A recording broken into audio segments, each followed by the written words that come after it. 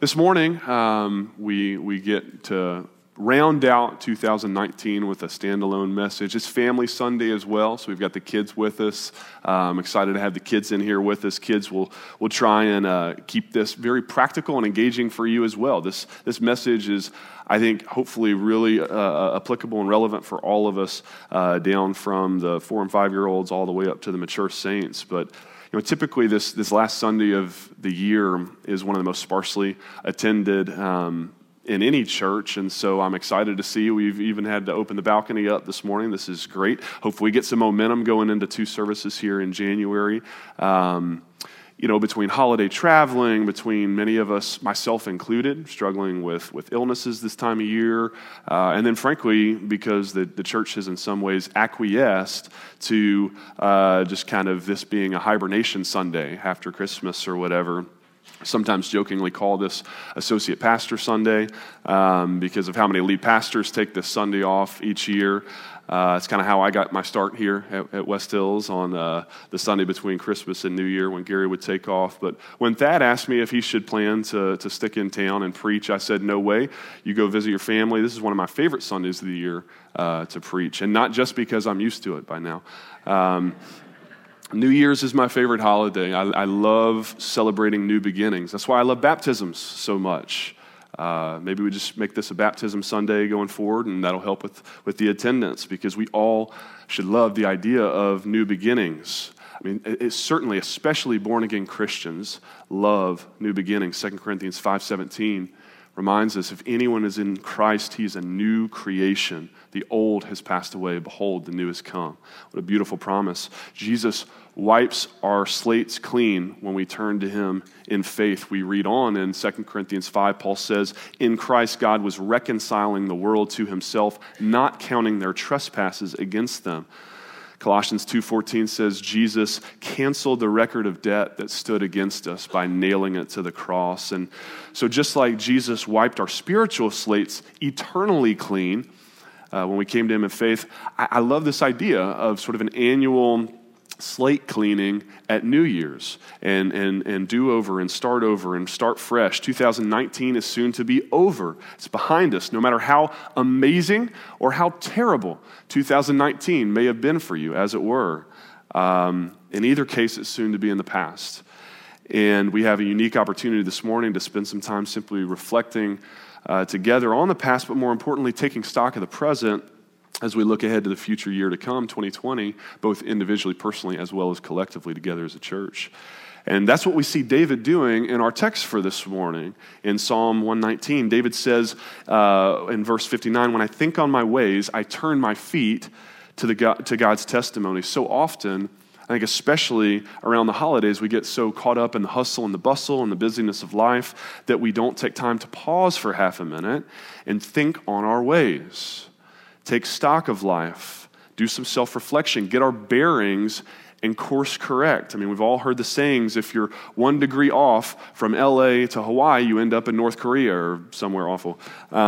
We all know the importance of pausing to sharpen the axe, right? From time to time, stop chopping and sharpen the axe. It'll make you so much better and more efficient, but amidst the demands of our busy schedules, we sometimes get stuck with our heads down, chopping away, and we forget to do that, to stop and come up for air so we can think on our ways and turn our feet back to the Lord accordingly. And so this morning, we're just going to spend some time together, taking stock, sharpening our axes, setting our collective sights back on the Lord together.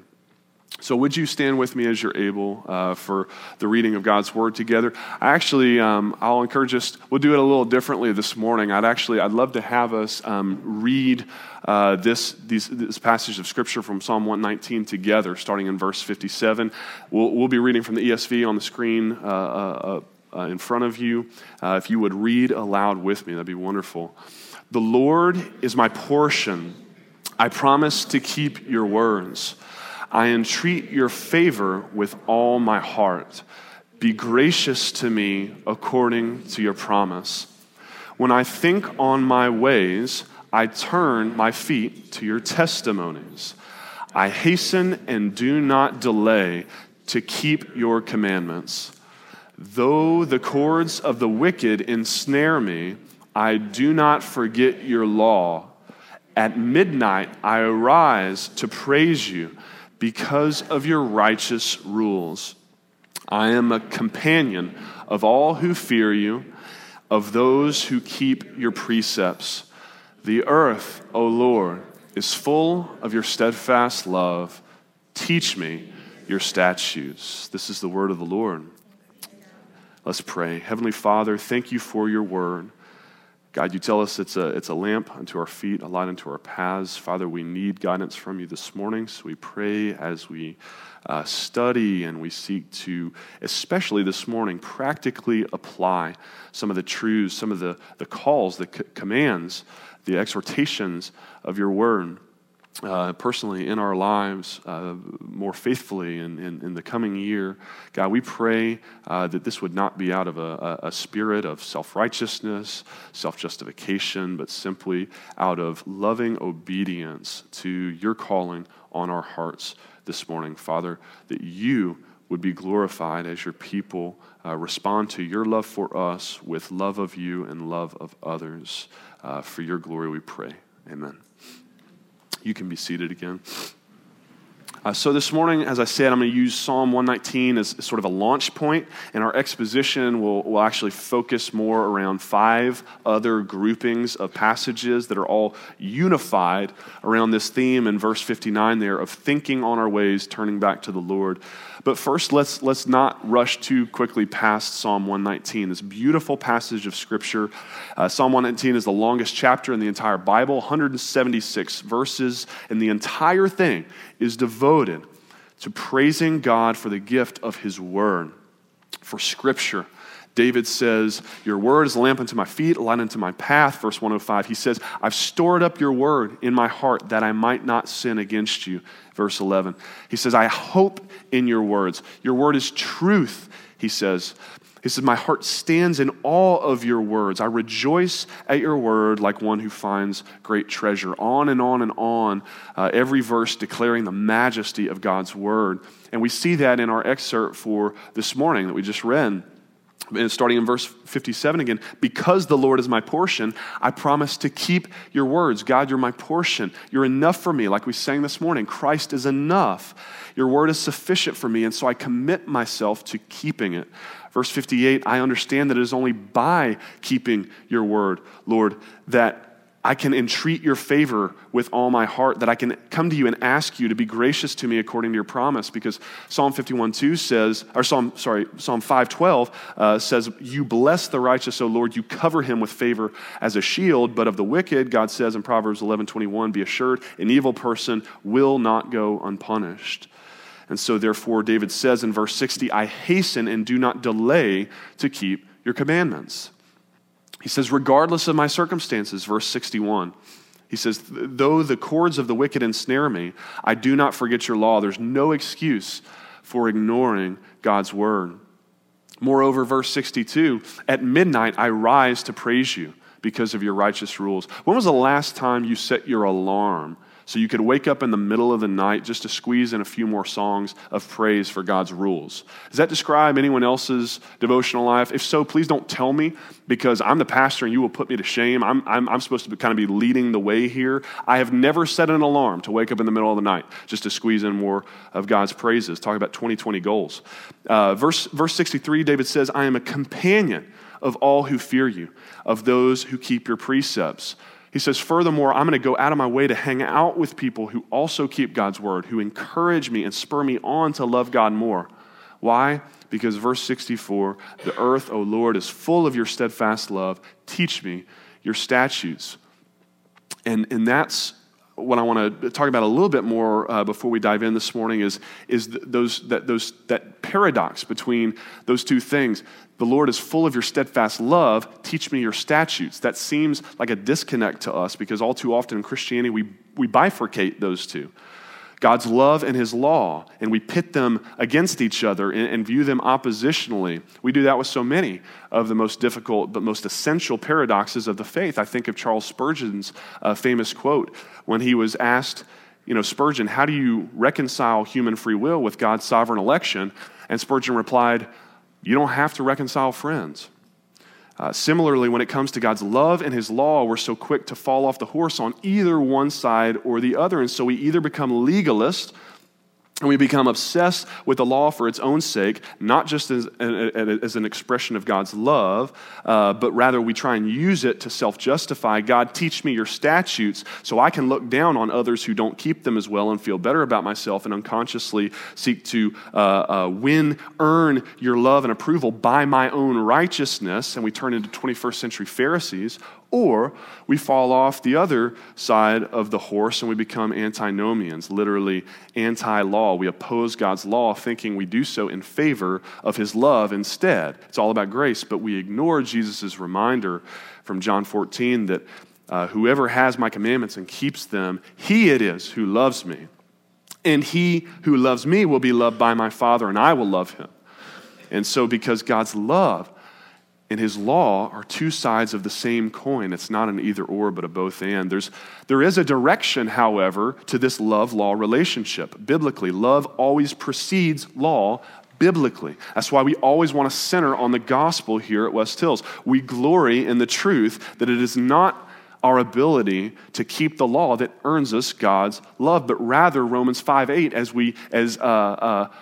we read already this morning, God showed his love for us in this, that while we were still sinners, Christ died for us. And that truth plays out all throughout Scripture. God chooses Abraham in love before he calls him to make a covenant and obedience. God in love rescues the Israelites from slavery in Egypt before he delivers the law on Mount Sinai. In love, God sends us Jesus before he challenges us to keep his commandments and love him back. But even though love always precedes law, we will miss the mark as a church if our centering on the gospel means we only ever teach the gospel on Sunday mornings.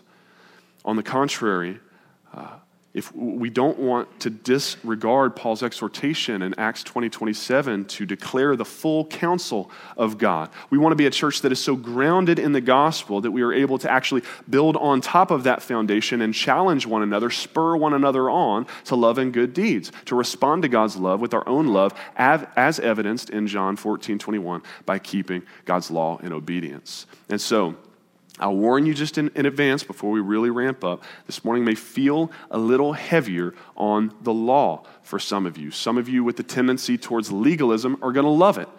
You're going to be tempted to take this sermon and turn it into 5 steps to getting God to love me more.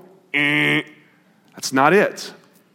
But you antinomians are going to be tempted to write the whole thing off and send me an angry email tomorrow about how Christianity isn't about a list of to-dos. It's about grace, Ephesians 2. It's by grace we're saved through faith. Yes, and Paul continues on in verse 10, we're created in Christ Jesus for good works. We're saved to serve. We're loved to follow the law. God's love ought to lead us to lovingly keeping his law. And so I want to give you this morning 5 spiritual disciplines that are worthy of your resolving to keep in 2020. We just wrapped up our Advent series, 'Tis the Season. Well, New Year's, 'tis the season for resolutions, isn't it? I know that's kind of come into disfavor recently. A lot of people have become jaded and skeptical these days about the whole idea of making New Year's resolutions. Listen, the problem isn't with making them, all right? Can we agree on that? It's a great idea to resolve to do something that's worth doing. It's a biblical idea. Psalm 119, think on your ways and turn your feet accordingly. The problem isn't with resolving. It's with resolving and then not following through, right?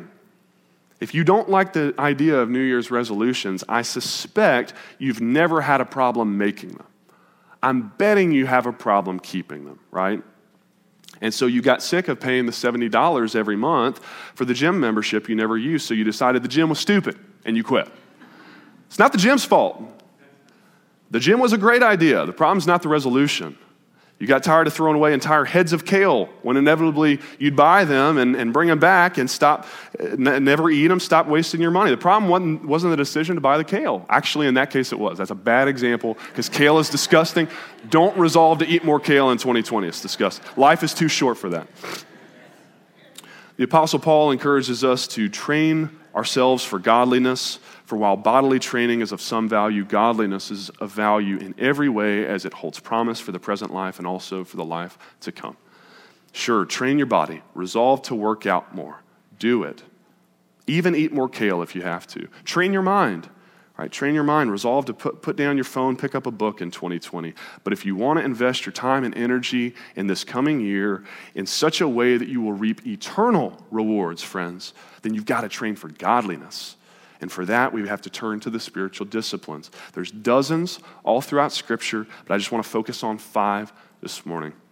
And with each, I want to do 3 things, okay? Number 1, I want to impress upon us the importance biblically of the spiritual discipline. Number 2, I want to offer you a few different possible application points, specific ideas for implementation of that discipline in your daily life. Nothing, again, legalistic here. I'm not saying do this or you're a bad Christian or something like that. Just some ideas. There's nothing worse, I think, than a preacher telling you to go do this, do that, without giving you any tangible direction or guidance in how to actually go and live it out in your daily weekly life. And so I want to try and make this sermon really practical for us this morning. And then speaking of tangible, number 3, you'll see the cards that got passed out with your bulletins. I've given you hopefully a helpful tool for ongoing self-evaluation throughout the year so you can pause at various points throughout 2020 when you inevitably get off track, as you will. That's why we never get too far from the gospel, because we're in constant need of God's grace. So we'll keep coming back to the gospel, but I want us also to be able to return to this morning's resolutions and rethink on your ways and return your feet back to God's word when you need to. One of my favorite sort of mini sermon series that my predecessor at West Hills, Pastor Gary, did was entitled 15 Reasons Why You Should Be with the Gathered Church Every Sunday in 2018. And he passed out very similar little index cards for us and had us to think and pray on and physically write down a number there in the blank, resolving that I will be in church with the corporately worshiping with the gathered church, blank Sundays out of 52 in this year. And then he encouraged us to leave those cards in our Bibles and then use that and revisit that as a commitment throughout the year. Let that motivate us on the Sundays when we're tempted to just hit the snooze button, because they will come. I heard from so many of you how impactful that sermon series and especially that pledge card was. That's empowering, right? So I figured, why stop with corporate worship? Man, let's build on it and shoot for 5 spiritual disciplines in 2020. So here we go. Resolution number 1, church is a good place to start. Just quickly recap Gary's sermon series from 2 years ago, be with the church. Be with the church. Notice I didn't say come to church. Church isn't a building. I didn't say attend church. Church isn't a meeting. I very intentionally encourage you to be with the church in 2020. The church is any gathering of God's people for the express purpose of corporately worshiping Him. And according to God's word, it's really, really important for us to do that. Hebrews 10, 24 and 25 says, let us consider how to stir one another up to love and good works, not neglecting to meet together as is the habit of some, but encouraging one another, and all the more as you see the day drawing near. That's the day of the Lord's return that we just studied in November with Mark chapter 13. And remember, things are going to get way worse before they get way better when Jesus comes back. And so all the more reason to commit to gathering together weekly with God's people, God's collective light in an otherwise dark world. A world that sometimes seems to chew Christians up and spit us out 6 days a week. 1 day a week, we get to carve out to come be with God's people for encouragement, Hebrews says. To be stirred up to love and good works. Sunday mornings are a pep rally. It's a joyful occasion to be with God's people. And I'll just quickly steal 5 of, I don't have time for all 15, but 5 of Gary's 15 reasons biblically he offered us for why we should be with the church every Sunday. Number 1, Jesus modeled it. Jesus modeled it, Luke 4:16, and Jesus came to Nazareth, where he'd been brought up. And as was his custom, he went to the synagogue on the Sabbath day. Jesus went to church. Number 2, the early church practiced it. Acts chapter 2, they devoted themselves to the apostles' teaching and fellowship, breaking of bread and prayers, and day by day attending the temple together. They praise God and have favor with all the people. Number 3, the love of God compels it. Jesus gave us a new commandment in John 13. Just as I have loved you, you also are to love one another. By this, all people will know that you are my disciples if you have love for one another. Your church attendance is an apologetic to the unbelieving world. especially when church gets such a bad rap. Why would you do that? You know, that's countercultural, and then it invites a conversation. I'll tell you why. Here's a card, right? The love of God compels it. Number 4, our new identity assumes it. Ephesians 2:19, you're no longer strangers and aliens, but you're fellow citizens with the saints and members of the household of God, Paul says. I used that analogy last week. We're no longer refugees, left without a home, without a country. Paul says Christ has made us citizens. He's adopted us into his family and made us citizens now of heaven. And the church is like an embassy. It's an outpost for us as we walk this earth as foreigners in exile, waiting to go home. The church is our home away from home. Number 5, the Spirit within you yearns for it. 1 Corinthians 3:16, do you not know that you are God's temple and that God's Spirit dwells within you? And yet, God's Spirit that is within you individually yearns to be together with God's Spirit that is within us collectively in a fundamentally different way when we gather corporately in Christ's name. Ephesians 2:22 says, in Christ, you are being built together into a dwelling place for God by the Spirit, because Jesus promised us in Matthew 18:20, where 2 or 3 are gathered in my name, there I am among them, in a different kind of way. You don't get that if you miss out on church. And friends, there are at least 10 other great reasons like it. We can repost Gary's sermons if we want, but I'll just remind you of one other that I mentioned in my Advent sermon on joy 2 weeks ago. It's fun. Again, it's a pep rally. Church for the believer is fun. It's a joyful occasion. Where else would you possibly want to be Sunday morning at 10 a.m. when the doors are open? If it's not fun, someone's not doing it right. It's either your problem, your attitude you're bringing in, or me. And I'm doing something wrong, because Jesus said that he came that our joy may be made full together, John 15. And when we come together to celebrate him in ways we can't simply do on our own, that's a joyful thing. So your tangible application point for this first resolution of being with the church, it's pretty easy, not going to get too creative. Nike said it best. Just do it. Just do it. Be here. Drive a stake in the ground. Let Sundays in 2020 be non-negotiable for you. Be here. When have you ever regretted being here? I mean, seriously, if that's a thing, if you were walking away thinking, well, that was a waste of time, I wish I had slept in, that would have been a better use of time. I doubt that happens to you often. I bet you're, even on the days when it's hard to drag yourself out of bed, when it's cold and rainy, overcast, you're glad you did it. And I can definitively say that we're glad you did it. We are glad when you're here. It's not the same without you. If you don't do it selfishly for your own joy, do it for my joy. I feel it when you're not here. I notice. I don't say that in like a guilt-inducing way. I don't say that in like a big brother creepy kind of way. I say that in like the way that I would say if Polly and I sat down for family dinner and Ellery wasn't there. Like there'd be a hole. We'd be missing part of the family. And we feel that. And I get it. I mean, some of y'all are watching this online later, right? We got a lot of people traveling, a lot of sinners. Just kidding. Vacation, I'm kidding. Vacations are important. Being with your biological family is important. Missing church is okay. Go to church with your family wherever they are. But hurry home, because time with your spiritual family is important too. Don't deprive us of your presence with us here on Sundays. Same goes for life group during the week, your Bible studies, discipleship groups. Make your gatherings with God's people priorities in your life in 2020. And I guarantee you, money back guarantee. I'll give you your tithe back. Money back guarantee. I will be grateful you will be grateful you did it. You'll be better for it. And so resolution with this first one that you see on your little pledge card there, and that's for you to keep. That's to go in your Bible. That's between you and the Lord. We're not taking these pledge cards up and we're holding you to giving this much percent or whatever. That's just for you and the Lord. I commit to worshiping together with God's people, blank Sundays out of 52 in 2020.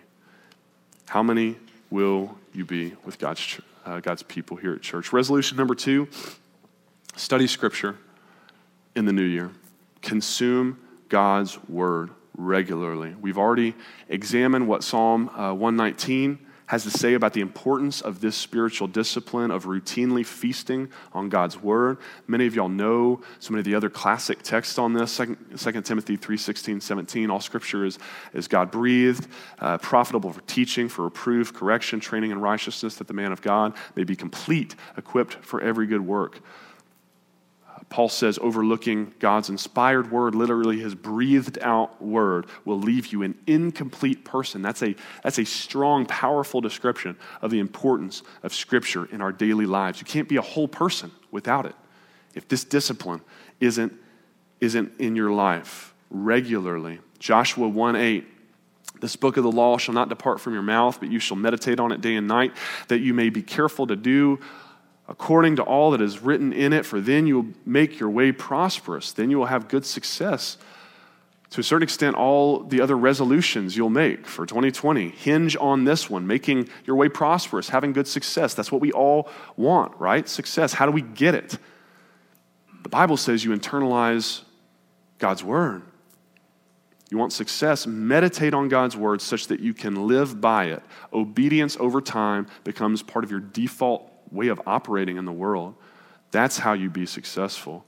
And there's dozens more passages we could highlight, but I think most of us know, right, that we ought to be studying Scripture. And so if we aren't doing it, perhaps the breakdown is with, number two, our failed attempts at putting this discipline into practice. And so let me quickly hit some practical tips for your Bible study in the new year. Number one, don't bite off more than you can chew.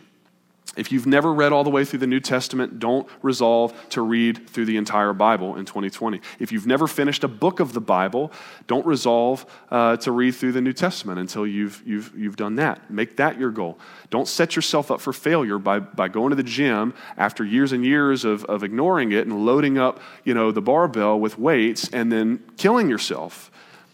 All right, start small, get a win under your belt, finish a few shorter books of the Bible, and build momentum as you go. Secondly, read books of the Bible at a time. Devotional resources have their place. These resources where you're reading a few verses of Scripture and then a lot of kind of flowery commentary on it, that's fine. But I think you will find over the long haul, it's actually more difficult for you to stay committed to that kind of devotional study because you're constantly jumping around all over the place. There's not the consistency. I mean, if you're ADD like me, that doesn't keep your attention. There's consistency to digging into a sustained study of an entire book of the Bible at once, reading all the way through. And plus, you're getting more of the meat of Scripture that way than you do with a devotional. And one of the best ways to develop an appetite for Scripture is to eat it, is to study it, consume it, not in tiny bites, but in whole meals. Dig in. A third tip is to learn to discern the difference between skimming and passages that deserve a full read and passages that deserve to be meditated on. I've said this before. I love God's Word as much as the next believer.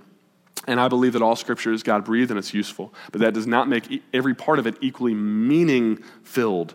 The genealogies are important, and they are there for a reason, but that doesn't mean I'm memorizing them. That's a skim for me. Listen, I'm the pastor. If I try and meditate on the genealogies, I'm giving up. That's not what some of those passages of Scripture are there for. Some of them are there to be skimmed. And I shared, by contrast, my reflection on Christmas Eve from John 3:16. Without a doubt, when you're studying through the Gospel of John and you come to chapter 3, verse 16, it ought to stop you in your tracks. You ought to lay down your Bible and just pray and ponder and spend significant time with John 3:16. But then, when we study Genesis together here coming up in March, we'll see there's big chunks of Genesis that are simply readable. All of it's worth reading, if not, skimmable. But what you'll find is that the more you study Scripture, the more you begin to discover that new passages that you used to breeze over suddenly seem to be worthy of deeper reflection. That's a beautiful thing about God's Word, right? That it's so simple that my 3-year-old can grasp the basic trajectory of the story of Scripture. And she can even grasp many of the stories within the story, for that matter. And yet it's so complex, and it's so awesome and wonderful that the most brilliant minds in history have studied their entire lives and never uncovered all of the Bible's depth and meaning and beauty. And so dig in 2020. Number 4, read it in community. Practical tip, read in community, both for accountability. Some of you don't need to drop your gym membership. You need to invite a friend who will come with you and call you out when you're tempted to skip out on leg day. right? But also studying in community, similarly, increases our understanding too. It's accountability, but it's also increasing understanding. Our life group this year has been reading through the New Testament. My discipleship group will begin next week reading through the Old Testament together every single week without fail. Those folks in my life who I'm reading alongside, they're finding things, hidden gems that God has buried in His Word that I have never seen. In 10, 15, 20 times having read through the Bible, I've missed. It's remarkable. But we miss out on those gems if we simply resolve to read alone. So don't read alone. Read in community. And lastly, number 5, have a plan for your Bible reading. Have a plan. There's not a one-size-fits-all plan. I'll give you the one that I've used, and we've used collectively here at West Hills for a few years now. It's called the 5-day reading plan. I like it for a lot of reasons. We've got it at the info bar right here through these double doors on your way out. Pick up a copy, stick it in your Bible, check it out. I like it. For starters, you read 5 days a week, so they just account in advance for procrastinators like me who need those 2 days a week to catch up. I also like that you get to read through the entire New Testament in 1 year, reading just one chapter a day. Anybody can read one chapter a day. It's 5 minutes. That'd be a great realistic goal for some of you in 2020. Read through the New Testament. Others may be ready for the whole Bible in a year, and they give you the 5-day reading plan gives you the Old Testament and the New Testament readings together, so you can pick or you can do both. They align the Old and New Testament, so you're reading Leviticus while you read Hebrews, and it makes sense. It's really cool. Highly recommend it. Stop by and grab a copy on your way out. But what's it going to be for you? Again, there's not a one-size-fits-all. Check your note card there, your resolution. I encourage you to set a realistic, tangible goal this morning. I will study blank books of the Bible in 2020, maybe 66, maybe the whole thing, maybe 27, the New Testament. Maybe just do 4, an in-depth study of the 4 Gospels this year. Join a Bible class like Steve Johnson and Mark Hinderlongs, who are in the middle of tackling the 4 Gospels right now as we speak. Hop right in the middle. But prayerfully consider this morning how the Lord might be leading you to draw closer to Him in the coming year as you listen for His voice through your study of His Word. And speaking of prayer, prayerfully considering, that's resolution number 3 that's worth keeping. Pray constantly. Pray constantly. I thought about saying pray regularly, pray frequently, faithfully, but they all fall short of the mark that God sets for us when it comes to prayer in His Word. 1 Thessalonians 5:17, pray without ceasing. Romans 12:12, be constant in prayer. Ephesians 6:18, pray all the time. And so to that end, my first practical tip here for perhaps rethinking our prayer life in 2020 is don't bow your head and close your eyes and fold your hands nicely in your lap. Take everything your Sunday school teacher taught you growing up and throw it out the window. You hear that, kids? Don't listen to him. The pastor is telling you, don't bow your head, close your eyes, and do the whole rigmarole. Maybe I'm overstating the point a little for emphasis, okay? And here's why. Because it's fine. It's great to assume, prayerful posture position at those certain set-aside times when you want to minimize distractions because you want to intentionally, exclusively focus on spending time with the Lord. That's a good thing.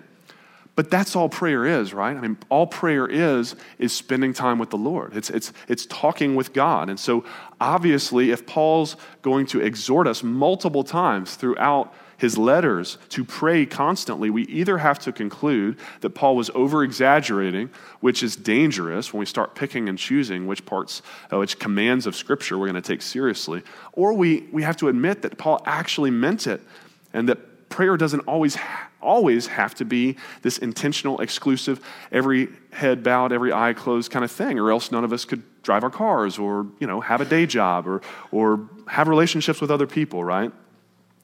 So what does he mean by prayer then? Some theologians refer to it as God consciousness.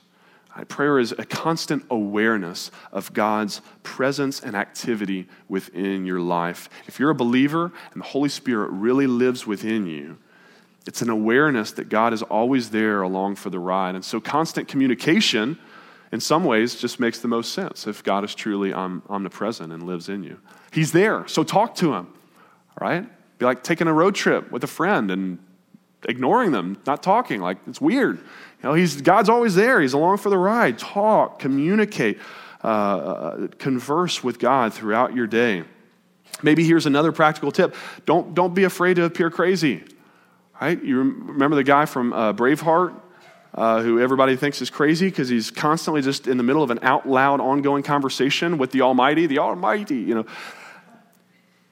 That guy gets it. All right. I mean, your prayer life doesn't have to be like that. I don't do that. But don't be afraid to. Be bold. Right? Be bold in the way that you approach your communication with God. A few more practical tips that help me. Number 3, be reminded of God's call to pray at certain regularly recurring intervals. And so you're praying constantly, but you're also carving out special set-aside time throughout your day.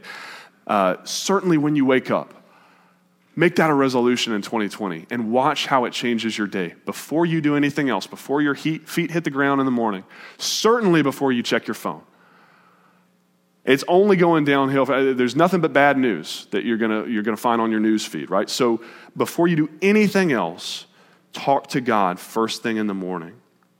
Make that a discipline. Make it a discipline while you're doing mindless tasks that don't require your conscious thoughts. Just sort of make that a habit for you while you're brushing your teeth, while you're showering, while you're using the potty. Basically anything that involves the bathroom, right? Just make that prayer time. Prayer time in the bathroom. Let that be extra time spent between you and the Lord. When you're riding in the car by yourself, turn off the radio sometimes. There's nothing good on it anyways. Talk with God instead. All the old tried and true prayer habits before meals, before you go to bed at night. Don't just find, but carve out special set-aside times to resolve to spend time consciously drawing your focus back to the Lord. Another prayer tip, use the ACTS model: adoration, confession, thanksgiving, supplication. There's different types of prayer in Scripture. Discipline yourself to reflect that in your own prayer life. Last tip for this one, probably the most important, put down your phone. Put down the phone. If you do nothing else in 2020, put down the phone. Nothing has done more to kill the prayer lives of God's people in the last 10 years, 15, 20 years than the smartphone. And I could probably should preach a whole sermon on that, but I'm already running out of time this morning, so we'll move on. Your resolution with number 3, I resolve to carve out how many minutes a day or occasions per day that you're going to carve out in 2020 to intentionally spend time with the Lord in prayer and communication. These last 2, I'm sort of going to fly over because of time and because we've examined both of these in depth recently. So resolution number 4 is giving. I've broken giving down into 2 separate categories there for you on your resolution card, both financial stewardship as well as active service, volunteering, talent and treasure, as we say in the church world, because I'm simply going to refer you back, like I said, to some recent messages I preached on November 17th, entitled How Not to Give, from Mark chapter 12, the parable passage of the widow's mite. Sermon from July 7th entitled 6 Reasons Not to Serve. 6 Reasons to Serve. How not to give, reasons to serve. You should serve and give. And here's how you do it. And so those sermons are going to lay out for you both the biblical reasons as well as practical tips for your giving and your serving. But I still encourage you to resolve this morning, even if I'm not spending time on it again, resolve this morning. Take stock. Think on your ways. Turn your feet to the Lord. How much will you commit to give of your annual income in 2020? How much will you commit to serve in 2020, both inside the church, volunteering in a ministry plugging in here, as well as outside, the food bank, the homeless shelter, your elderly neighbors across the street who need an extra hand? Commit to doing those things now. That's good and pleasing to the Lord. And finally, resolution number 5, preach God's word. Preach God's word. Brothers and sisters, you ought to know and appreciate by now, with all the emphasis that we've been putting on it here lately at West Hills. You can go back and listen to the message I preached called Nothing But Leaves from October 20th. Message from Mark chapter 8, Cost of Discipleship from September 8th. Our benediction every single Sunday here at West Hills, we're constantly finding ways to drive home the point that I am not the only one who is called to preach here at West Hills. Amen? Ephesians 4:12 says, you pay me to equip the saints for the work of ministry. I'm the equipper. Y'all are the ministers. Y'all are the preachers. Mark 16:15 says, go into all the world and proclaim the gospel to all creation. Matthew 28:19, go and make disciples of all nations. Friends, let's make 2020 a year that we get serious about doing that together. Amen? Drive another stake in the ground this morning and resolve today. I'm going to make it tangible. I'm going to tell this many people about Jesus in 2020. Set a bar. Pray, not in your own, ambitious flesh, whatever, but just because you know it glorifies God when his word goes forth to people who need to hear. I'll disciple this many people in 2020. Resolve in the Spirit to do it. Evangelism and discipleship, telling people who don't know about Jesus and growing the ones who do up in his love and truth more. That's what God left us here to do. Let's make 2020 a year that is radically characterized by that and by all 5 of these spiritual disciplines for our edification and most of all for God's glory, we pray. Amen. Let's pray.